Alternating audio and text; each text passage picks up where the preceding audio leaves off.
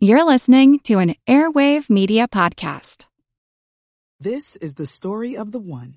As head of maintenance at a concert hall, he knows the show must always go on. That's why he works behind the scenes, ensuring every light is working, the HVAC is humming, and his facility shines. With Grainger's supplies and solutions for every challenge he faces, plus 24/7 customer support, his venue never misses a beat. Call quickgrainger.com or just stop by. Grainger, for the ones who get it done. It was a somewhat questionable action designed to help an American politician, and it happened in Nevada. None of that sounds surprising unless I inform you that the politician was Abraham Lincoln, and the action was the very petition to make Nevada, which was then a small strip of silver mining towns on the edge of the Sierra Nevada mountains, adjoined with a large area of mostly deserted territory, to make this area a state. Lincoln's re-election in 1864 was never quite certain in that year. The failures of the Union Army in the Civil War angered Northerners, and the Democratic Party was capitalizing on it. They had nominated their best candidate, General George McClellan, the former commander of those Union forces. Not since has an American general run against his commander-in-chief. The Democratic ticket of McClellan and Pendleton was performing well in the states that had a noticeable anti-Lincoln vote, states like Maryland, Kentucky, and New Jersey, and the ticket was threatening Republicans in Indiana and Ohio. New York, which had just elected the Democrat Horatio Seymour as governor in 1862, was a hotbed of Confederate sympathy, especially in the city of New York. Lincoln could count on the far western states, Michigan, Minnesota, Iowa, Illinois, and Wisconsin, as well as New England, but it might be close. He didn't want to take a chance. Republicans decided to create a state out of a recently carved-out part of the Utah Territory, which was then called the Sierra Nevada Territory. In 1861, this was truncated to simply the Nevada Territory. Sierra Nevada, loosely translated, means snowy range. The area had silver deposits, and it was known for that practice that accompanied miners and workers, gambling. But it was not treasure or fortune that the creators of the state sought. It was 3 more electoral votes for Abraham Lincoln.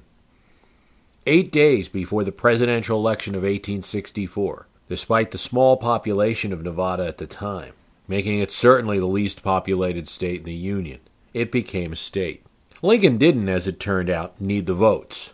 After Sherman captured Atlanta, the Lincoln-Johnson ticket won every state but Maryland, Kentucky, and New Jersey.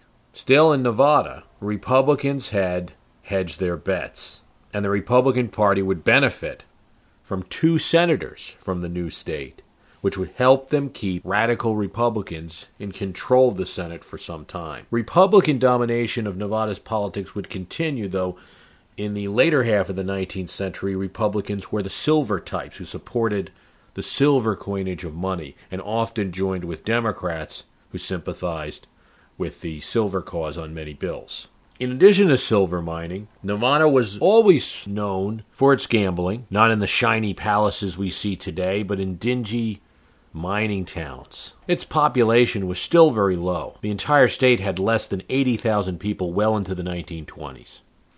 In 1909, gambling was banned as part of a progressive movement, but after the stock market crash and the Depression in the 1930s, gambling would be reintroduced and reauthorized in 1931. Around the same time, after a bank crisis, Franklin Roosevelt carried the state with 69% of the vote and helped Senator Pat McCarran win an election that no one expected him to win to the U.S. Senate, and started what would be a 24-year career. Pat McCarran became an enormously powerful Democratic senator. He brought jobs, an airport, an Air Force base, and lots of federal money to Nevada. McCarran was known for his independence. Despite Franklin Roosevelt having helped McCarran win the election by carrying his state by such a large margin, McCarran was one of the few Democrats who did not take orders from Roosevelt, who opposed the New Deal. And when Franklin Roosevelt attempted to pack the court to add more members to the Supreme Court so he could appoint people who would approve the New Deal programs, Pat McCarran was one of the strongest voices on the Democratic side against FDR's court-packing plan. McCarran was an avid anti-communist. In his final years, he was a strong supporter of Joseph McCarthy and his hearings. Pat McCarran was instrumental to the rise of Las Vegas as a gambling mecca. He helped supply the materials to build the Flamingo Casino. When the Kefauver Committee in Congress during the early 1950s attempted to regulate gambling and impose a 10% federal tax on gambling, McCarran fought it successfully. Lincoln would not be the only politician that Nevada helped. This is the story of the one. As a maintenance engineer, he hears things differently. To the untrained ear, everything on his shop floor might sound fine, but he can hear gears grinding or a belt slipping. So he steps in to fix the problem at hand before it gets out of hand. And he knows Grainger's got the right product he needs to get the job done, which is music to his ears. Call, click Grainger.com, or just stop by. Grainger, for the ones who get it done. In 1958, as Las Vegas in Clark County rapidly became the center for casino gambling, citizens in the state were growing concerned, especially longtime residents. They're afraid of the attention that was being drawn to their state for the wrong reasons and the growing mob influence. A young lawyer named Grant Sawyer from the tiny county of Elko County was running in a three-way Democratic primary to determine who would be the Democratic nominee for Nevada's governor. Of these three candidates, Grant Sawyer had the least chance. No money, no organization, few connections, and from a small county. But he had one friend that was going to help him a lot, a man named Hy Raskin, a Chicago attorney and associate of Mayor Richard Daley. But he was also friendly with Joe Kennedy, whose son John was going to run for president in the next election. Kennedy money financed Sawyer's improbable primary win in the Nevada governor's race and helped him defeat the Republican incumbent of several years. Another surprising win. Grant Sawyer repaid the favor when he became the first Western governor to endorse John F. Kennedy, the Massachusetts senator. It was important because California Governor Pat Brown was attempting in this election year of 1960 to get the Western Democrats to support him as a home region candidate. Governor Sawyer's early swing to JFK made him viable nationally. Sawyer's among one of the most admired Nevada governors and politicians. For a state that's so associated with corruption and vice, he was a progressive individual who dealt with civil rights during his term and introduced civil rights laws in Nevada despite a reluctant cowboy legislature. He created the Nevada Gaming Commission, the first regulatory body to regulate the casinos, and spoke out for average, ordinary citizens. But when the Attorney General of the United States, Robert Kennedy, wanted to send 60 marshals into the Las Vegas casinos to investigate, Governor Sawyer quickly used the connection that he had. He flew to Washington and met with Robert Kennedy. When he got nowhere, he saw his brother John, the president. Sawyer had no trouble with prosecuting any crimes committed in the casino.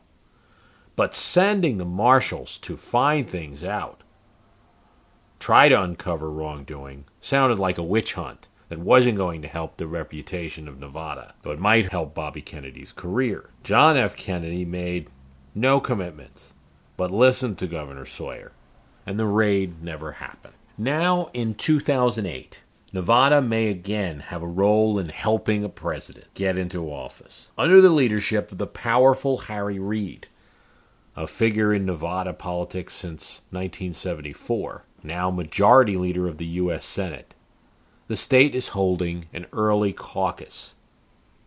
For many in this state, They will have to learn how to do it. Now, Nevada has been holding caucuses for about 40 years. What makes it different this year is that the caucuses will be held on January 19th and will have a decisive role in the nomination battle. Only 6,000 Nevadans caucused in the 2004 event. 10 to 30 times that number will be expected this year in 1,000 locations over the state. The reason for Nevada's caucus is threefold.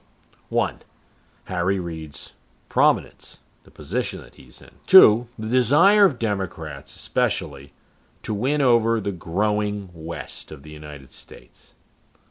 Nevada moved from having 800,000 population in 1980 to 2.4 million today. Caucuses get people to participate in politics, and especially on the Democratic side, Democrats feel that creating caucus goers will be creating party activists who will help Democrats in the general election.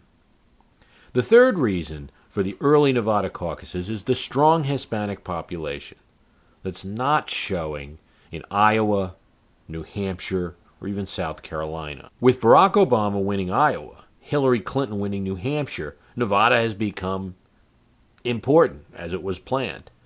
Barack Obama, for his part, probably needs to win both South Carolina and Nevada to truly come back from the loss of New Hampshire. And he needs at least one of them, Nevada or South Carolina, to really stay in play. Senator Obama received the endorsement of an important culinary workers union in Las Vegas.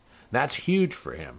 In an effort, the caucuses, which requires organization. Remember, in a caucus, it's not just a vote. You have to get people out to attend the caucuses and to stay there 4 hours. Throughout its history, the Snowy Ridge, the Silver State, Nevada, has contributed to American politics in a way that moves well beyond its actual population. That's why it's interesting that in 2008, its influence may become important again. With history beating up politics, I'm Bruce Carlson.